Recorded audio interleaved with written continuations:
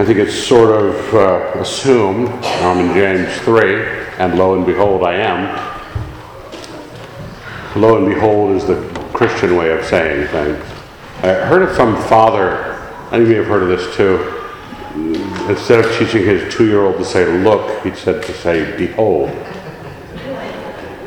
For some reason that bothers people. Behold, Father. Let's thank God. Dear Lord, we are very grateful for your mercies to us, providing us with your word, your prophets, your apostles, the minds you've given man. We'd ask that you bless this time in all of those things. In your Son's name, amen. Well, James 3, I was telling Jane this morning that he asked if I was staying in James, and I said, yeah, because I can't really stop when it first starts to go after teachers. The first verse, let not many of you become teachers, my brethren. For you know that we who teach will be judged with greater strictness. And you say, yeah, he had better not have stopped before he got to that. Oh, don't worry, I can escape. My father used to call it sea lawyering. We were gifted at turning the argument on its head and squirreling our way out of any condemnation. So watch me. But I'm really less concerned. Usually when I go through James 3, it's because I want people to be thinking about the teachers and what effect the teachers have. Usually people say this is a passage about the tongue because it jumps right into that. For we all make many mistakes. And if anyone makes no mistakes in what he says, he is a perfect man, able to bridle the whole body also. And a lot of us think when we get to that point, we think that the progress of the soul is work out all your problems, and when you finally get to this last hard nut to crack, your mouth, if you control that, you'd be done. I don't run around, write bad checks, go to the bars. I got all that worked out. But sometimes I just say something to the wife or say something to my enemies. Once I get that worked out, I'll be a perfect man. Now, that may be in some sort of way true, but I don't think James is going at it from that direction. Because look what he says next.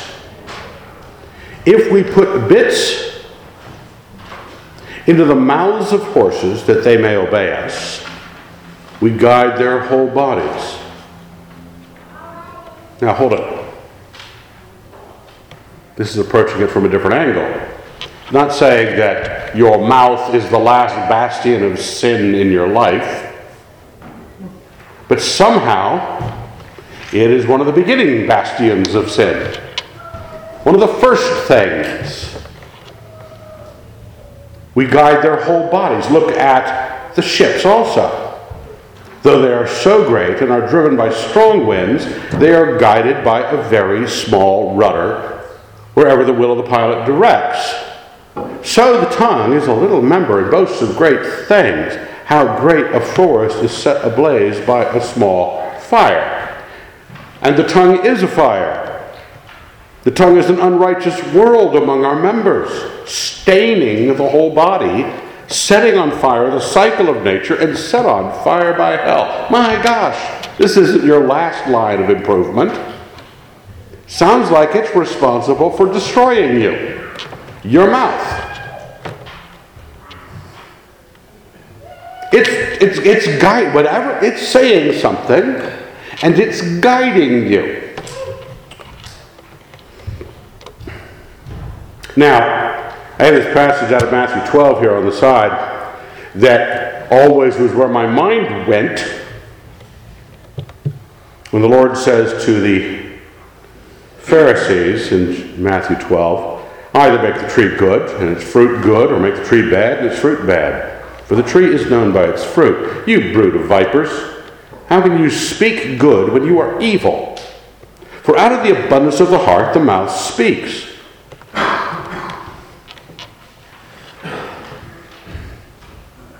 That's my mother's favorite. The good man out of his good treasure brings forth good. The evil man out of his evil treasure brings forth evil. I tell you, on the day of judgment, men will render account for every careless word they utter. For by your words you will be justified, and by your words you will be condemned.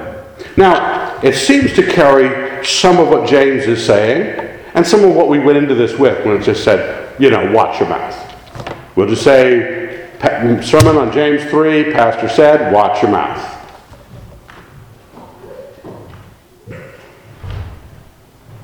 But I think we need to watch it a little bit more acutely. Because it seems like it is not just the abundance of my heart, the mouth speaks, but the abundance of the heart, the mouth speaks. Mouth speaking ruins my life.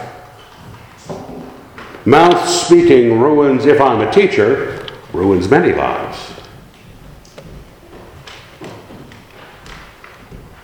So we got to watch this in a different way. And it seems that the Pharisees, and Matthew, Jesus is going, how could you guys speak good when you're rotten? You're just awful people. Have you ever been in a conversation with somebody who claims Jesus Christ and is on your team theologically, and you start to look at them sideways as they start to express themselves about things, even when they're talking about the things of God? And it just resonates with wickedness. The Lord has the same question. How could you be talking two different ways? How can you be speaking of God, speaking of righteousness, and be evil? Let's have you be consistent. Now, James goes the same direction with this when he gets to the after verse 7. Let me read through verse 7. For every kind of beast and bird or reptile and sea creature can be tamed and has been tamed by humankind, but no human being can tame the tongue, a restless evil, full of deadly poison. Are you picking up what I've been suggesting is the tongue takes you someplace? It's not just the end result of where you've gotten to. It's some of that. Where your heart has gotten, your mouth will speak. You want to be considering, some of you young people, what kind of destruction you're wielding in your life by how you speak. Because how you speak is doing something. It's a restless evil, a deadly poison. And then he describes the restless evil, the deadly poison. With it, this is like the Pharisees in Matthew 12, with it we bless the Lord and Father, and with it we curse men who are made in the likeness of God. From the same mouth come blessing and cursing. My brethren, this ought not be so. Now, he just told you that no human being could tame the tongue, and then tells you this is not the way it should be. The way you're speaking. Because this restless evil, right? Now what it was called? Full of deadly poison, that is leading you to shipwreck your life, your mouth, has got a certain capability that the Pharisees had and that we as Christians have had, which is talk about God. And boy, do we think we've accomplished something when we talk about God. Now, I'm really good at that. I get comfortable in my chair in my library, and the blind come over seeking. Sometimes the blind don't realize how blind they are. Drew and I had a big fight yesterday about money theory. It wasn't righteousness. He still doesn't think I'm right. But we know who I am. You can talk about, you go to an evangelical church and you see somebody who's trying to fit in, and they're picking up kind of a ham-handed way, Bibleese or Christian talk. You go to a more serious church like, All Souls, And you know how to put sincerity into those words. What's that line? Once you have sincerity faked, you have it made. We know that we can advertise, say a thing. We're going through an election cycle right now. I'm getting enough cardboard in the mail to build something, I don't know, a car. Every one of them claiming certain words to resonate, land on my ear a certain way. Every Republican running is a conservative Trump supporter. I don't know if you knew that, but they say that to me.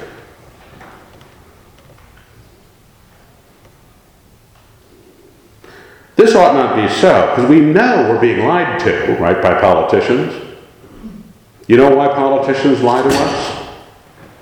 They lie to us because they're people. Guess who else is people? Us. We say things when we're talking Jesus, and then when we're PO'd at something, we're talking like hell. It ought not be so. Because when we say out of the abundance of the heart the mouth speaks, we'd like just to think that the wicked man would not be able to resist saying wicked things. But the problem is, one of the wickednesses is us saying good things when we want to be heard as good, and evil things when we want to be heard that way. It ought not be so. Does a spring pour forth from the same opening fresh water and brackish? Can a fig tree, my brethren, yield olives or grapevine figs? No more can salt water yield fresh. So he's telling you what you are thinking you're doing is not possible. Not just you shouldn't do it, ought not be so, but this is not the way nature works. So let's just imagine for a moment that if I find myself cursing man who's made in the image of God and praising God of a Sunday morning, singing an Isaac Watts hymn, all of it's wicked because I'm a wicked man.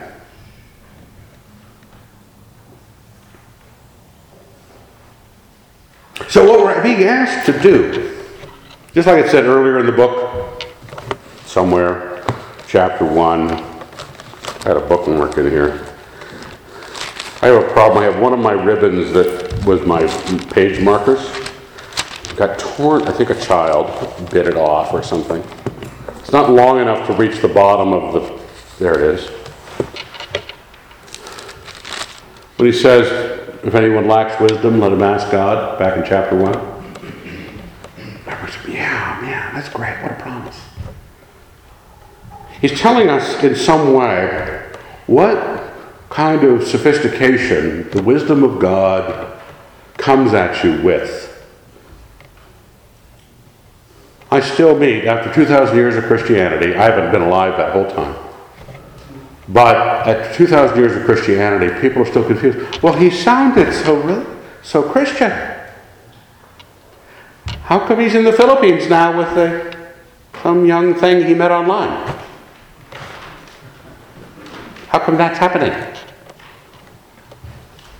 We don't understand the nature of the heart, the nature of actual wisdom, because when we go to, this started with let not many of you become teachers, my brother, it's who you listen to. We have two aspects of this, who we listen to and what we say, because those are the two halves of the communicative experience, right?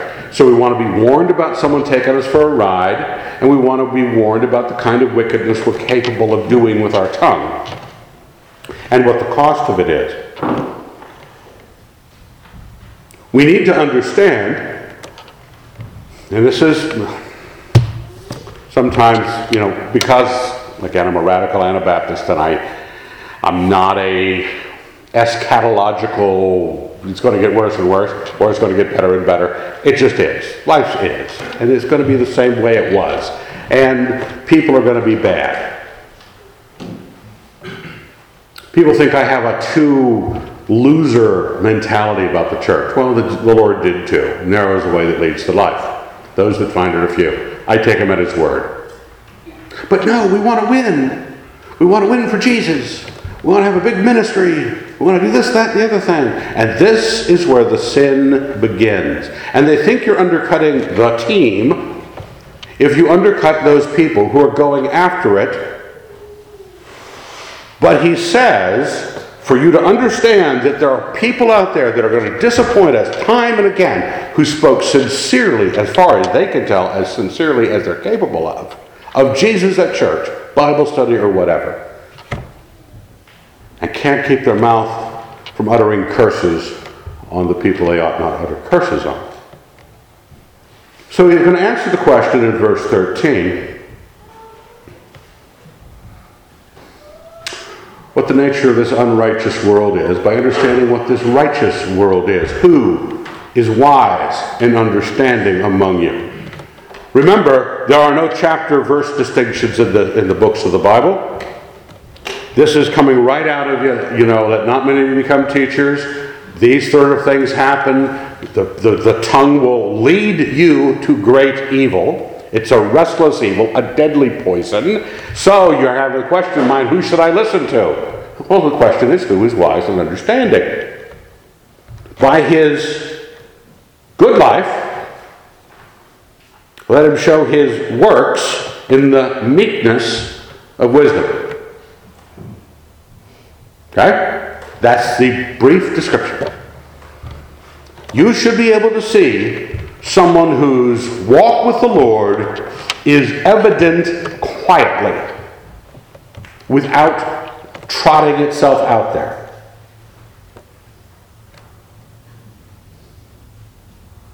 It's not a matter of you get to change the rules because we live in a capitalist age and we want to sell everything, including our Lord. It's a good life meekly, not a pious life with trumpets and good advertising. Now, I was in advertising for 25 years, longer. I really enjoy it. I enjoy selling widgets to people who don't need widgets. Really expensive widgets for people who only needed a cheap widget. Because that's what advertising is about. It made America great. It doesn't make the church great. Because, he says, you want to know who's wise? Look at a life and look at the meekness that brought it about. But if you have bitter jealousy and selfish ambition in your hearts, now this is what was interesting. This stood out to me this morning. I was sitting in the library going, hold it. If you are rotten inside, he says, don't talk about it. Do not boast and be false to the truth. It's basically, if you're bad inside, don't shut up. Please shut up. Because remember, part of the sin is not yet done. You're awful inside in some sort of way. You speak it. It becomes real. And it causes you to circle the drain of hell. It makes worse happen in your life and in others' lives. And the thing is bitter jealousy and selfish ambition. We know he means this in a real solid way because a couple verses later he says, for where jealousy and selfish ambition exist, there will be disorder in every vile practice. This seems to be at least one thing really big in Christians' lives, in their hearts, that selfish ambition and bitter jealousy are the mindsets of the heart that begin to infect our words and can infect our words in very split ways. In other words, I can be religious and worldly at the same time. It's the one thing we've noticed over years of working in Christian literature and the like that Christians don't object to. You know, if you had, some famous Christian writer, you're trying to sell her books, Corrie ten Boom or something, in a bikini. You say, what? Bikini? What do you mean? Well, that's how you sell things, right? Makita girls on the poster. I like this skill saw. Oh, she's pretty. I want that skill saw. I'll buy that car.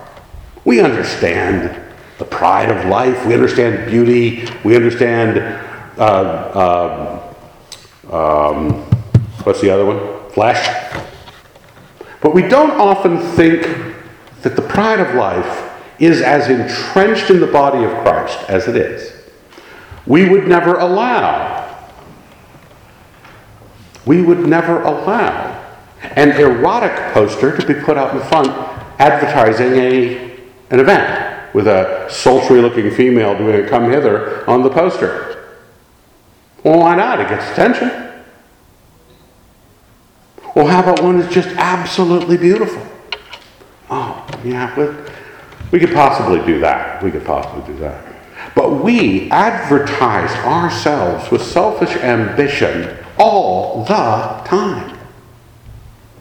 Every book has the author's picture on the back as big as me. I'm in real life. It's always, looking at you, really kind of godly but knowing.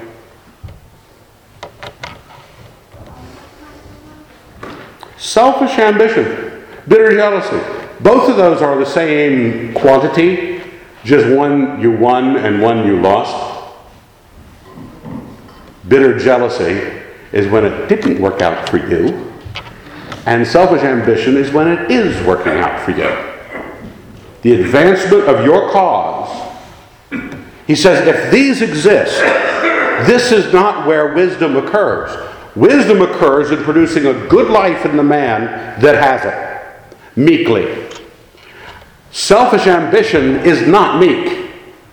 Bitter jealousy is not meek. As a matter of fact, they start to shoot their mouth off. They boast and are false to the truth. I was talking to my dad the other day about, he wrote this book recently on Christian unity. I believe there have been copies in the back, which you're free to take if you want. I was talking to him about this thought I was having about how much the Christian order of things has produced the disunity, all the while claiming, remember this double speak, we can be all about selfish ambition, our group winning, while it sounds like we're about unity. It's just waiting for everybody to get a clue and agree with heaven, then we'd have Christian unity. That's all I want. I just humbly want that. You agreeing. Just nod with me. It's a beginning. We know that men fight with other men about ideas because they're ambitious. Men fight with other men because they're jealous. And they'll do it in the church over spiritual things. Because we all want to get ahead. You do know that the selfish ambition of the pride of life is the extension of my will. And my idea, you picking it up, I am so pleased when Drew and I were talking yesterday, because I was meditating on many levels, because 4D chess. I was talking to him, I was thinking about something else, and then onion rings sprang into it somehow. But Drew never gave in. He never did. Now, it's a hard thing he'd do. He's my financial advisor. And I commented at one point that I didn't, like to beat my financial advisor in an argument about money. Well, he didn't ever admit that I had. And I was thankful for that. One, to maintain unity without extending my will. Because all that means is you're trying to unify the church in you. If we have a Reformed family that has started to come to church here, the Rosers, and they like coming here because they enjoy the fellowship with you who are not Reformed. Well, I'd like more Reformed people here. Because it's not like, oh, man, I got to convince them. No desire to. None. Zip. Not my job. It's such a blessing to be in a situation where your ambitions aren't driving the work of God. Or your failures are causing your sense of failure about the work of God, where you're jealous of other ministries. Because the wisdom, verse 15, This wisdom is not such as comes down from above, but is earthly, unspiritual, devilish. So when you see this in the body of Christ, amongst the teachers especially, but watch yourself as well, because you could be a foot soldier for some cause. Have a belief, but you're supposed to have it like a wise man, a wise woman. Not a selfish ambition sort of person, or a bitter jealousy sort of person. Because when they exist, every disorder and vile practice will occur. Verse 16. This is where the bad things happen. Where guys run off with the Puerto Rican pool boy. Where ministries collapse because of conceit and domineering and money stuff and all the rest. Vile practices occur because people were up to something. They were gaining something for them, or they resented not having it. Jesus Christ's wisdom. Verse 17, but the wisdom from above is... Now I want you to always go back to this verse. This is where a verse I always go to when somebody says, well, what should pastors or ministries be like? Well, this is the description of the wisdom of the ministry that you're supposed to be looking for. You guys are going to go out in life. Dane's leaving town in a week or so. These are the things you should look for in the body of Christ. You don't want someone who's making a name for himself. It's selfish ambition. You don't want somebody who is the, what do they call, separatist, away from everything. They knew they lost, and so they sell the losing side of the equation. There is a bitter jealousy. They always never speak well of another believer. You want from above, remember, devilish, earthly, unspiritual. That's what ambition makes in the church. Wisdom from above, this is how you recognize it, is pure. First, pure. Now, it doesn't tell you what it means by that, but it's meaning something to you by that. Start there. It's pure. It's not tainted, has integrity. Then peaceable. What? Because all this crisis in the body of Christ, the disunity, the fighting, the contention, everything else, then peaceable? That's how you tell. They're not just speaking of unity. They're peaceable. They don't curse their enemies who are made in the image of God. Gentle, in case you were wondering.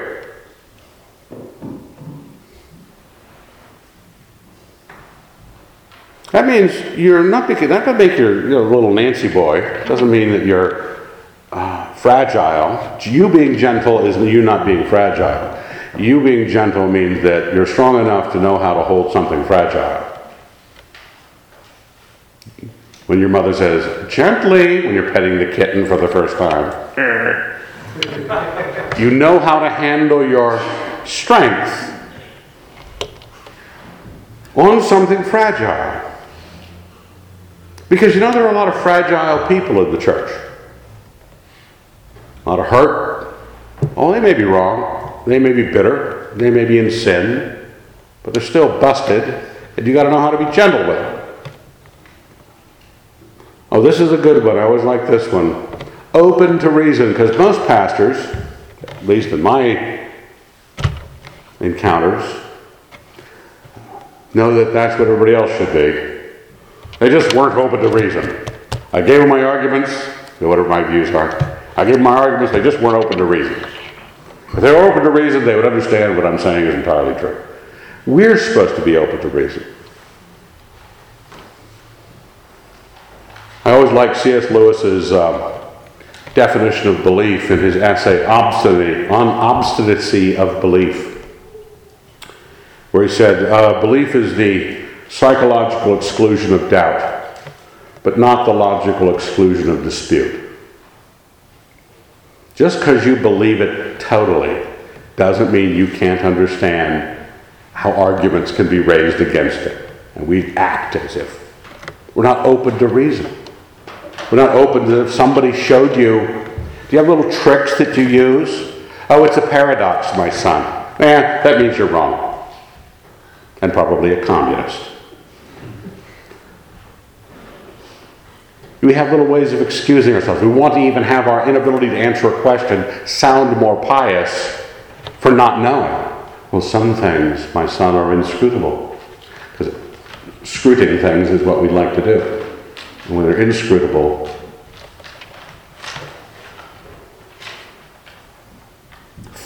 open to reason, full of mercy, good fruits, without uncertainty and insincerity. Those things coupled together with me a number of years ago when I had to look at open to reason and free from uncertainty. How do I do this? Psychological exclusion of doubt, but not the logical exclusion of dispute. Are you able to have someone say, you're wrong, and happily engage them in the dispute about your reason, and be open to what they have to say, understand what they have to say, and be certain about what you're saying? But that's how we learn something, but this is the wisdom from above. It's not going to be an easy dance, because we're not going to be able to fall back on human passion to do this, because human passions are the flesh, the eyes, and the pride of life. This is wisdom from above. Selfish ambition and bitter jealousy are all pride of life. You didn't get your way, so you are angry in the argument. You just got proved wrong in front of the ladies. I did that. I was a very bad person one time. Just once. I was in an argument about some theological point. This was, 20 years ago, 15 years ago. There was a couple young ladies at the house listening to the argument. And I was having a good time, probably a little too full of myself. And I finally said, hold on, stop the argument. Ladies, who's winning? You are, Mr. Wilson. Oh, it just was me. It was just me, right? Mm-hmm. Don't listen to that woman. He's from California.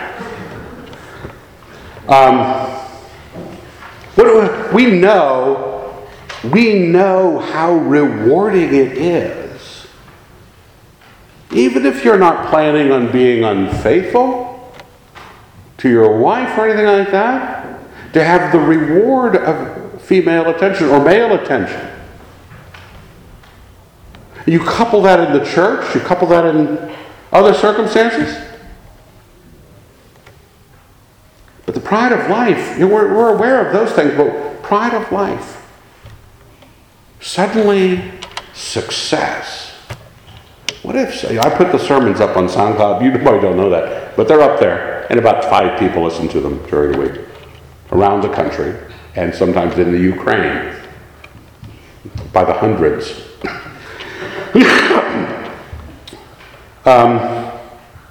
What if it happened one day with someone very important, maybe the President of the United States, who needs the Lord, listened to a sermon, convicted of his sins, repented, and commented in the next State of the Union that he was led to Christ by a small church in North Idaho called All Souls Christian, to which he had never gone, but had heard the sermon.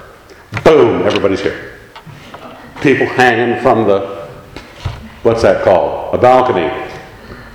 Had to put extra people back here. Had to start a choir just to siphon some people off. 2 services. We really need to be with it. It's not bad to have that happen. It's not bad to have it happen.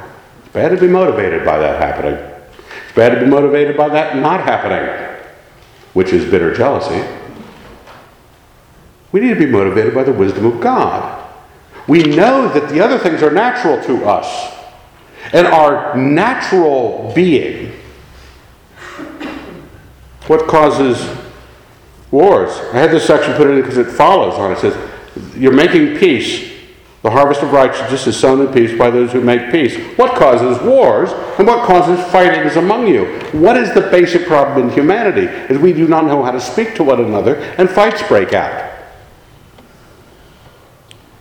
So you desire and do not have, so you kill. And you covet and cannot obtain, so you fight and wage war. You do not have because you do not ask. You ask and do not receive because you ask wrongly, comma, in bold, to spend it on your passions. We have to recognize that even in the church, and even when we have people that talk about God and piety a lot, if they're still motivated by their passions, flesh, beauty, pride of life, it says, do not love those things. If they love those things, they want to get where they're going. They want to argue what they're arguing. They want to drive the church where they're driving it. It's a port called disorder. I think I had the place here on the notes. Port disorder around the Cape, a whole lot of sin. That's where we're going. It's going to create sin in this world, sin in this church, sin in your life. To spend it on your passions, stop and say, if I'm not getting along with my roommate, if I'm not getting along with my parents, if I'm not getting along with my spouse, I'm not getting along with other Christians in the church, I need to look at what I'm saying and whether I'm saying things out of bitter jealousy and selfish ambition. That I need to collect winning in this life because that's how some people just want the pleasure right now. They want your $20 so they can buy the beer tonight for what they want to feel like tonight. That's just flesh. Some people, we're more adult, we're more mature. We have deferred enjoyments. We want to work our whole life and then collect the $20. We want to then find retirement and collect our passions. Are you moved by that? Unfaithful creatures, verse 4. Do you not know that friendship with the world is enmity with God? You've heard that verse before. Did you know this is where it occurred? It's saying that the selfish ambition and the bitter jealousy, that kind of mindset, not the mindset that's pure and peaceable, open to reason, that's of God. But the other is moving you along to get what you want so that you can be happy by having your passions scratched. Makes you an unfaithful creature. It is enmity with God. Therefore, whoever wishes to be a friend of the world makes himself an enemy of God. Now, usually, men who are friends of the world in this bad sense that we're talking about it, thunder from the pulpits of the land about people in their congregation who show too much friendship with the world. I don't know. Finally, I got Gunn to cut his ponytail off. Finally. Actually, I was the one disappointed person because I was living vicariously through him. Some of you have gotten piercings. Some of you have dyed your hair colors that are not found anywhere in nature. Now, I just want to, I'm an artist. I'm not being a moralist here. I'm an artist.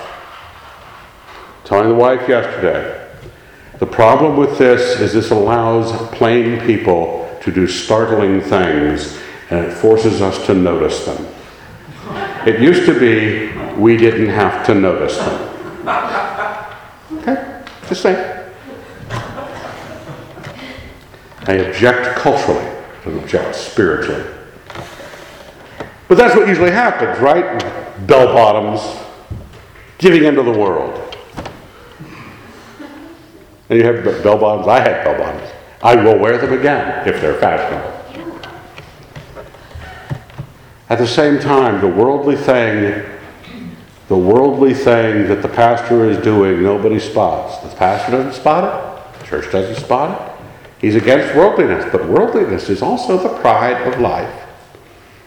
You getting your way in your group and having your group succeed. You make yourself an enemy of God, not because you dyed your hair pink, because you put your picture really big on the book you wrote.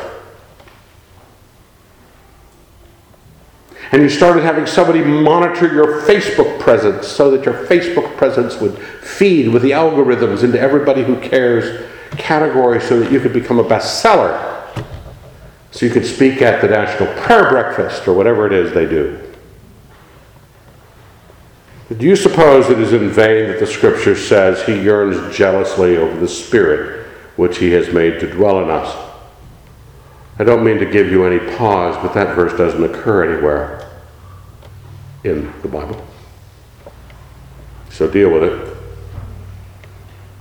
But it's still true. He yearns jealously over the Spirit that he made to dwell in us.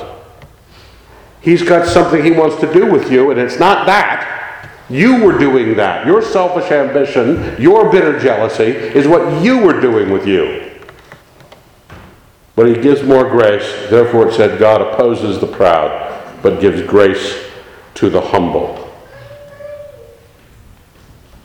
So that's the answer. That's the nature of the pride of life, is humble yourself. Grace to the humble. Opposing the proud. How much, and this all goes back to the tongue. If I don't cure the heart of its natural devices, it's going to speak inside the church on Christian issues with selfish ambition.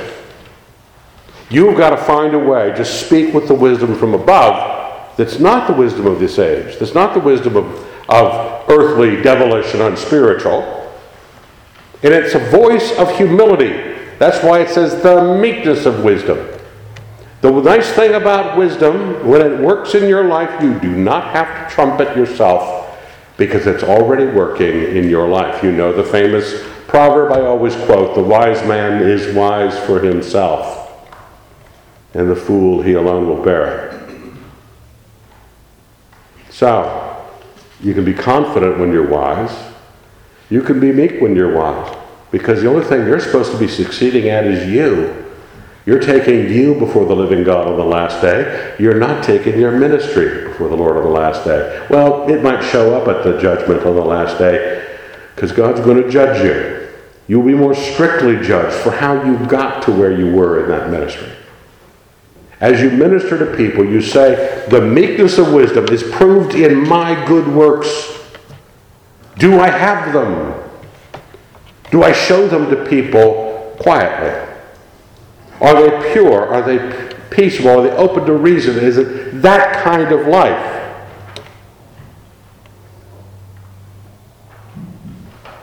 Verse 7, submit yourselves therefore to God. Let's look at those words. I typed them out on the side.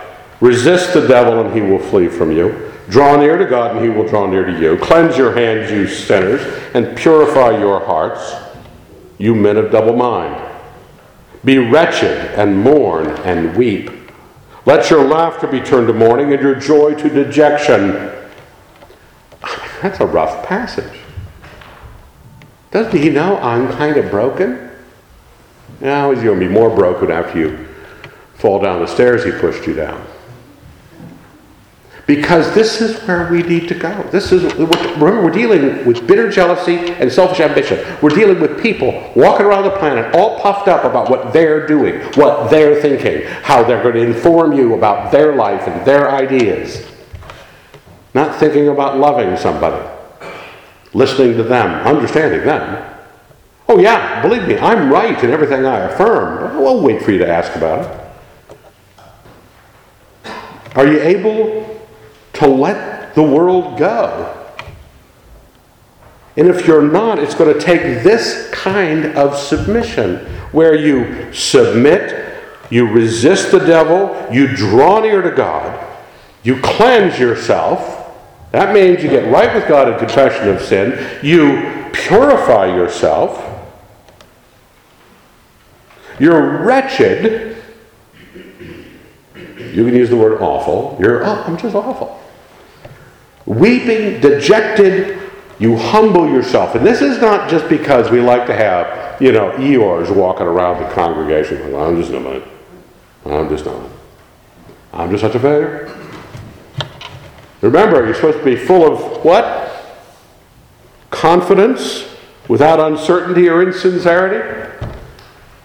You can have this good state, but you've got to get through this bowing the knee to God.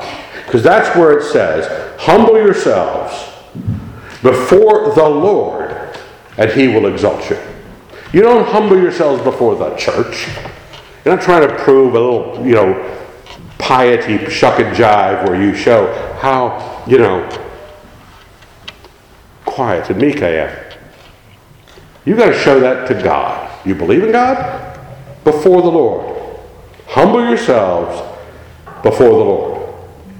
Have you gotten on your knees and said, Lord, I am sorry I have been about me, about my success, and that my complaints in life are because I haven't gotten what I wanted, and I'm only going to be happy if I get what I want so I can spend it on my passions. And that's been coming subtly out of my mouth to my children, to my husband, to my wife, to my boss, to my employees, to my fellow believers at church. It's coloring everything I do, and disorder in every vile practice is at the end of that little sailing trip, because that was the rudder I was using, which allows you to talk religion and talk cursing at the same time. If you humble yourself, you're opening yourself up to the wisdom that is from God. Let's thank God. Dear Lord, we're grateful. Guide us instead of us being guided by our mouths. We'd ask that you'd lead us into your wisdom. Help us reverence it, learn how to handle it, and let it speak the life in you through it. In your Son's name, amen.